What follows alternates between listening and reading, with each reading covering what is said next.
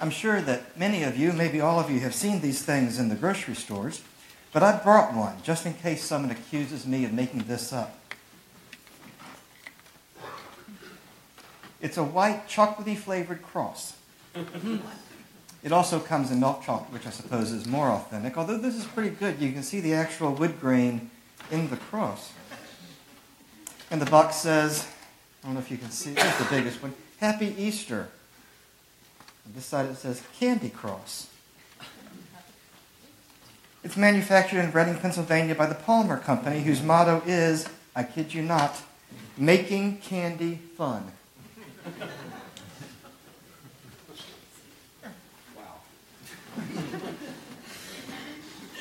There's much I want to say about this, but I better not. Moving along.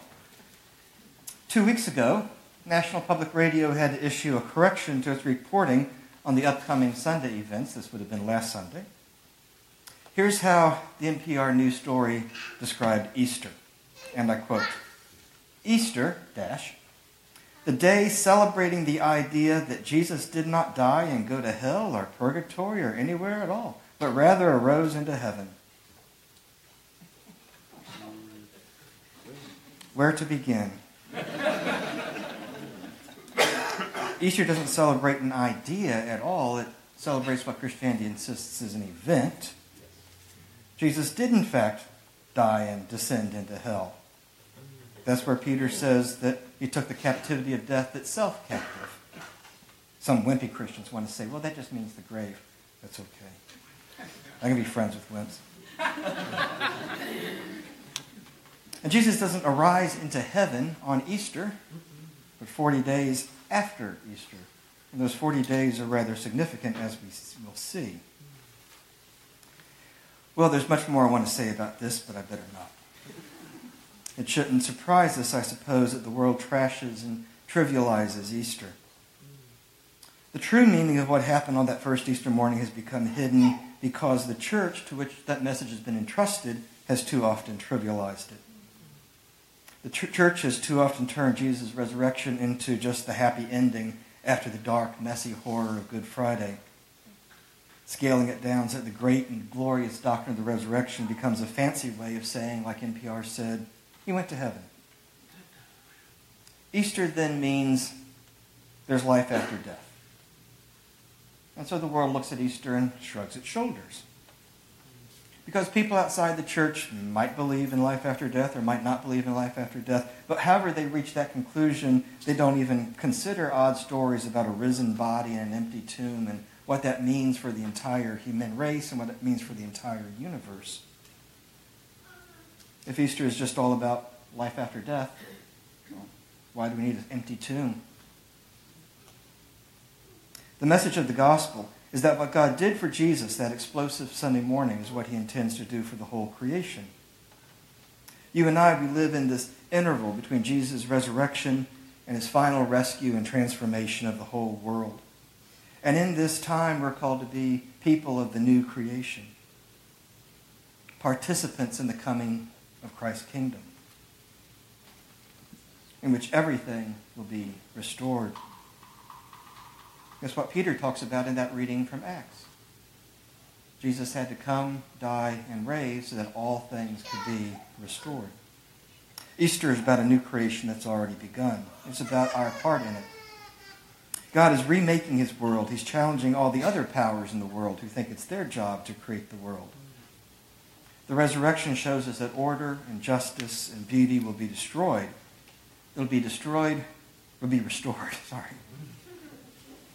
Let me start over. Order and justice and beauty will be restored through the destruction of what destroys order, justice, and beauty, and that's death. Death will be destroyed. And once death is destroyed, order and justice and beauty will be restored. But that doesn't fit the worldview of the last 400 years or so. That worldview says that human beings can use violence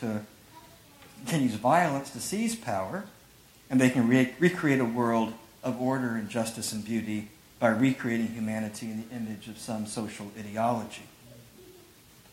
And over again, human history has shown, at least in the last 400 years, The tool to accomplish the recreation of the world is death. Whether you range on the ideologies from tyrannies to anarchies, ultimately the tool to reconstruct society is at least the threat of death. Death for those who oppose the new social order. And from the mindset of the last 400 years, death is the ultimate tool to restore society to order and justice and beauty. And you know what flies harshest in the face of that bloody mindset which has killed so many millions in the last century even? The resurrection. The resurrection tells both the tyrant and the anarchist that their great tool is not the final word. That the great tool of oppression itself will die. As Anglican pastor and poet John Donne wrote, "Death, thou shalt die."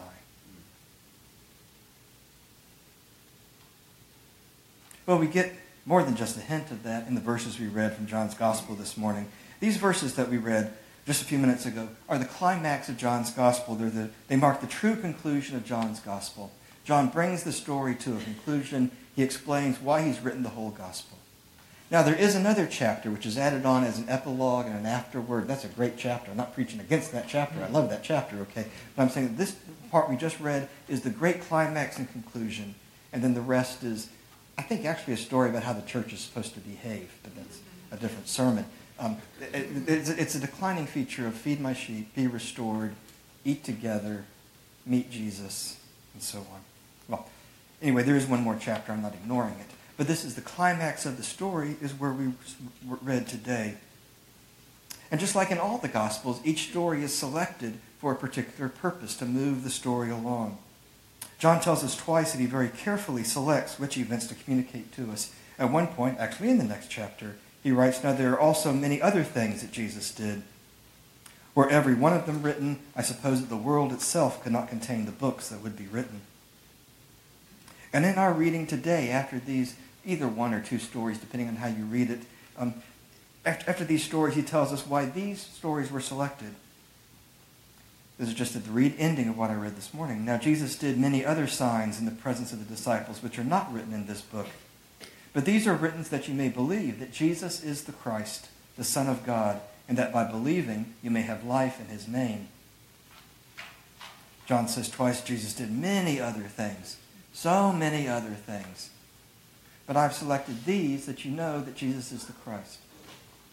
And people who've actually done the work of putting pencil to paper and reading John's Gospel and noting things very carefully tell me that John's Gospel contains events which occur on only 21 days of Jesus' life.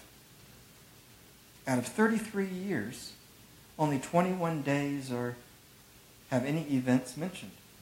And on some of those days, it's a very short, little, simple event. But John says he selected each of these events to convince us that Jesus is the Christ. John says, I've selected these because these things will lead you to believe that Jesus is the Messiah, the chosen one of God and God himself, who not only was born in human flesh, but died in human flesh and was raised in human flesh. I'm glad we had that song about the babe of Bethlehem mentioned in Easter. We've got to tie these things all together.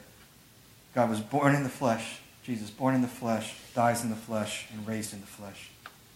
The unity of Godhead and manhood was complete and total and final.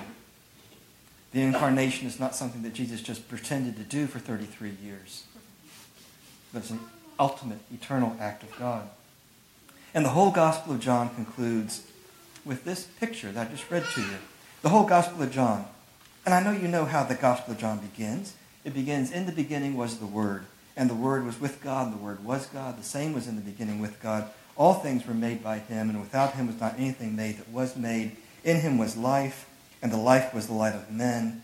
And the light shone in the darkness, and the darkness did not understand it. He came into his own, and his own received him not. And the Word was made flesh and dwelt among us. And the reader says, wow, are you telling me God became a human being? I wonder what it would be like if God became a human being. And John says, I'm glad you asked. And off we go. First there's John the Baptist standing out in the desert calling people to repent of their sins. And one day he sees Jesus and he points and he says, behold, the Lamb of God who takes away the sin of the world. Then Jesus begins to call people to follow him. Then there's a wedding, and Jesus turns water to wine. Then he throws swindlers and con artists out of the temple. Then a rabbi named Nicodemus comes to Jesus by night, and Jesus tells him, Nicodemus, you must be born again. And then he meets a Samaritan woman and tells her where she can find living water. Then he heals a bunch of people. He feeds people miraculously. He walks on water. He proclaims the forgiveness of sins. He raises his friend Lazarus from the dead. Uh-oh. Now the plot turns. The leaders of the people realize that he's the Messiah, but he's not the kind of Messiah they want. Only the Messiah has power over nature. Only the Messiah has power to heal. Only the Messiah could forgive sins. Only the Messiah could raise someone from the dead. But Jesus is not the kind of Messiah that we want. This is a dangerous Messiah. If Rome finds out about this guy, they'll destroy us. And so the leaders meet. I think this is in John 12, if you're interested. They decide. In fact, Gamaliel, the leading rabbi, says it's better for one man to die than for the whole nation to die. And so they plot to kill him. And they do. But Jesus raises from the dead, is risen from the dead, and that's what it looks like for God to become a human being. And John sits there at his desk, staring at the blank piece of paper. He's thinking of everything that he said, everything he could say. He thinks of everything Jesus said and did, all of his encounters, all of his conversations. And John asks, how do I bring it all together here at the end? How do I close out the gospel here? And he remembers this scene, and he smiles, and he starts to write, and he gives us this concluding scene of Thomas, an understandably frustrated, confused, disoriented, and disbelieving man who looks at the wounds of the risen Jesus' body and says, my Lord and my God.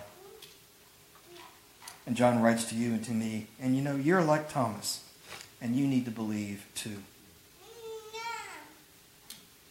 So there are three questions here, but they all have the same answer. What did Thomas not believe? What did Thomas come to believe? And what does John say that we need to believe? Like I said, the answer is the same to each question. Let's start with thinking about what Thomas would have believed. He certainly would have believed that the disciples had encountered the ghost of Jesus. The disciples, at least at this time, believed in ghosts. Do you remember when the disciples were on the boat and saw Jesus walking towards them? They said, oh no, it must be a ghost. Nobody in the boat said, I don't believe in ghosts. They're all in a big panic. So if the disciples had said, we saw the ghost of Jesus, Thomas would have said, oh, whoa, was it freaky or weird? See, he would have believed that the Spirit of Jesus had appeared to the disciples. There's even, in fact, a story in the Old Testament about the dead Samuel appearing to King Saul. So if they had said that the Spirit of Jesus somehow kind of hovered there and spoke to us, he might have thought of that story and said, well, that can happen. I hasten to add that the moral to that story of the dead Samuel appearing to King Saul is that you're not supposed to attempt to conjure up and bring forth people from the dead. It's very dangerous stuff. But anyway, what Thomas does not at first believe, but what he comes to believe, and what John says we must believe, is that Jesus was resurrected from the dead. The disciples tell Thomas, we saw the resurrected Jesus, and he said, I'll never believe that. Now, resurrection, that word, the first century Jews, wasn't about going to heaven or life after death or encountering the spirit of a dead person. It was about those who were physically dead being physically alive again where they would never physically die again. Some Jews, not all, but some Jews, believe that God would do this for all people at the end of time, at the coming kingdom of God, when God restores the entire universe to the beautiful, perfect place he had designed it to be. And then after resurrecting all, God would judge them, and then the kingdom of God would be on earth. Some Jews believed that this would happen, and of course some Jews believed it would not happen. The Pharisees, you've come across that group before, they believed that this would happen, that the resurrection would happen at the end of time when God's kingdom came. There's another group, the Sadducees, you may have heard of them, who did not believe in the resurrection. They didn't believe in the resurrection. That's why the Sadducees were so sad. You see. Resurrection was certainly a common belief. In itself, it's not a strange idea to the first century Jewish mind. I mean, even the Sadducees who said the resurrection wasn't going to happen knew what the word resurrection meant. It meant that someone who was physically alive would become physically dead, but then would become physically alive again and never physically die again. So it's a common idea in which many Jewish people believed, but nobody, including Jesus' followers, was expecting anyone to be resurrected, to be bodily raised from the dead right in the middle of history. First century Jews who followed men who went around proclaiming themselves to be the Messiahs, and there were many of them, more than you might think, knew that if you chose one guy and you said, I think he might be the Messiah, and you started following that guy, if that guy got killed by the authorities, it meant you backed the wrong guy. You gave up and you went home. Going around saying that, well, he really was the Messiah, he was resurrected though, wouldn't make any sense at all. Nobody would believe it. Because resurrection, even if you didn't believe it, you knew that's supposed to take place at the end of time. Nobody would go around saying, our Messiah was killed by the Romans, but he was resurrected right in the middle of time. Unless that Messiah really was the Messiah and really had been raised from the dead. And to be clear again, the resurrection is not about someone coming back into the present mode of life. They're about someone going on to a new sort of existence, a new level of existence, but still emphatically physical and bodily. If anything, a resurrected body is more body-ish than this body you and I have, because it's a body the way God intended bodies to be, before the corruption of sin eroded the body that God created us to have. Now, St. Paul does speak of a resurrection body being spiritual, but when he says it's spiritual, he doesn't mean that it's non-material, like a ghost kind of hovering around or something. The construction of that Greek word tells us that that's what animates the body, not what the body is made out of, but what animates it. Paul says the resurrection body is animated by God's life-giving Spirit, which is clear because St. Paul goes on to say that same Spirit is at work in us. That resurrection Spirit is at work in us and will have the same effect on us and on the whole world. Again, this is simply how resurrection was understood by first century Jews. When the disciples went out and said Jesus was resurrected, every Jewish person knew what that meant. They didn't have to explain the concept. But again, absolutely nobody, including Jesus' followers, was expecting one person to be bodily raised from the dead in the middle of history, before the kingdom of God had gloriously appeared, before the universe had been restored to its perfect beauty and glory, what Peter calls the restoring of all things. And in this passage that I read to you this morning, the disciples are changed forever. We see this looking just briefly at the Acts reading in the light of our gospel reading. Notice that in the gospel reading, the apostles were sitting locked away for fear of the Jews, it's called. Now, to be honest, in translation, you had to translate this word as Jews. But what this word means is Judean leaders, okay? The disciples themselves are Jews. They're not locking themselves all together in the room because they're all scared of each other. Okay? They're afraid of the Judean leaders. Okay? That word Jew, in fact, at that time, primarily meant someone who was from Judea. You hear even in the New Testament people identifying the disciples as Galileans. And then the Judeans are down here. The Galileans over there and the Judeans over here. Anyway, they've locked themselves away from the Jewish leaders in Jerusalem. Again, they're not scared of themselves. But within just a few weeks, they are standing up to these very same Jewish leaders they'd locked themselves away from. It's the section just after this reading in Acts. In this Acts reading we read today, which starts off rather abruptly, the disciples, Peter and John, have healed a paralyzed man. And this paralyzed man jumps up and he's able to walk normally. And everybody says, what's going on? They all gather around to see what's going on. And Peter preaches to them what we read today. Well, the Jewish leaders show up, they arrest them, they take them, they beat them, they put them in prison. The next morning, they let them out of prison. And they say, I hope you learned your lesson. Now, where did the disciples go? Did they run back off to Galilee? No. Where did they go? They go right back to the temple, and they start preaching. And the same Judean leaders show up, arrest them again, take them to prison again, beat them up again, let them go in the morning, and said, maybe you learned your lesson this time. Now, where do you think the disciples went? Right back to the temple, and they start preaching again. And these same Judean leaders show up and say, what in the world are you doing? Why are you doing this? And Peter looks at them, the same Jewish leaders he'd locked himself away from a few weeks before, and he says, because you murdered Jesus. But God rose him from the dead. They've been changed.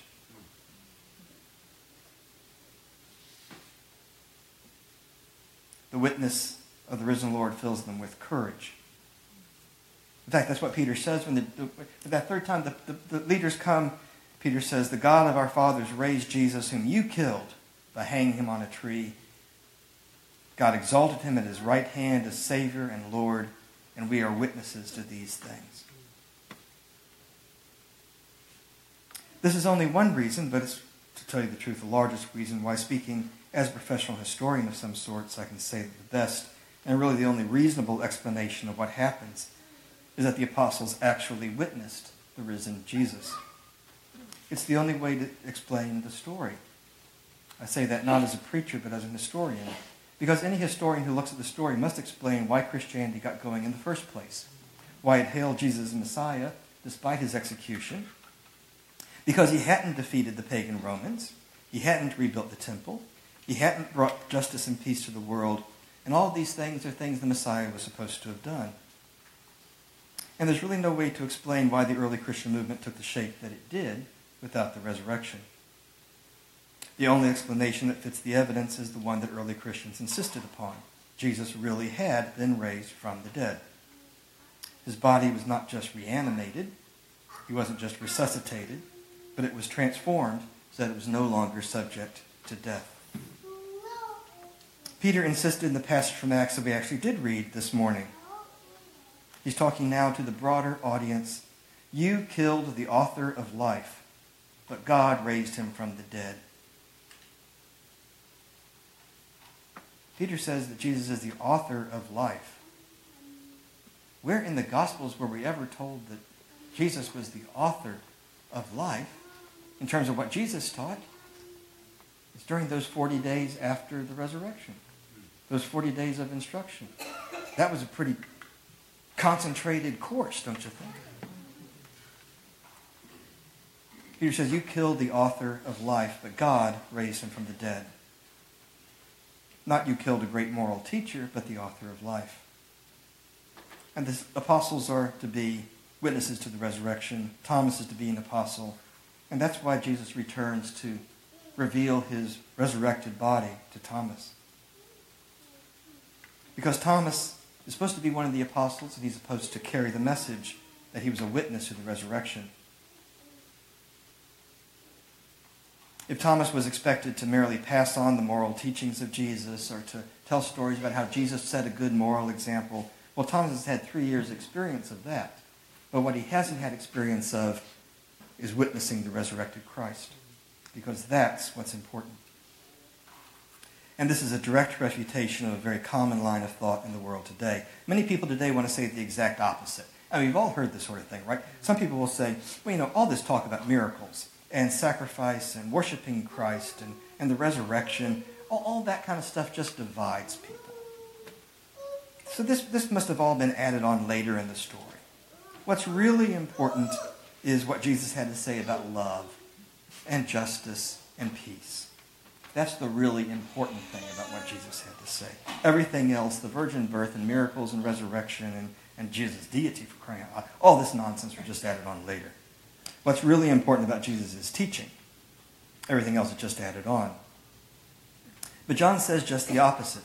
Jesus' teaching rests on the foundation of who Jesus is. And again, the historical evidence supports this. It may come as a surprise to you that the early church did not spread most rapidly among middle-class Americans of the first century. But it spread most rapidly among the poor. and especially slaves, and the oppressed and the outcasts, those on the periphery of society, those who don't fit in at the head of the line.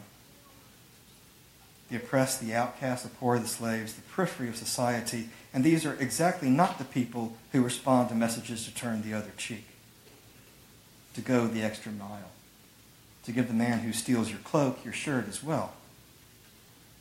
You don't get far going to a slave and saying, "I've got a message of good news for you. Turn the other cheek. Be good to those who mistreat you." If these people had heard that message, well, they wouldn't have paid any attention to it.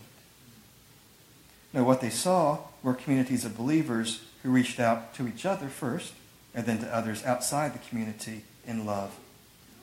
That's what 1 John is talking about. Our reading from 1 John this morning. Love for the children of God. Love for those who are your brothers in Christ. They heard this message. They built communities of love and invited others to join in. And they asked, see how Christians love each other. See how we love you. See how we reach out to the sick, to the widows, to the orphans.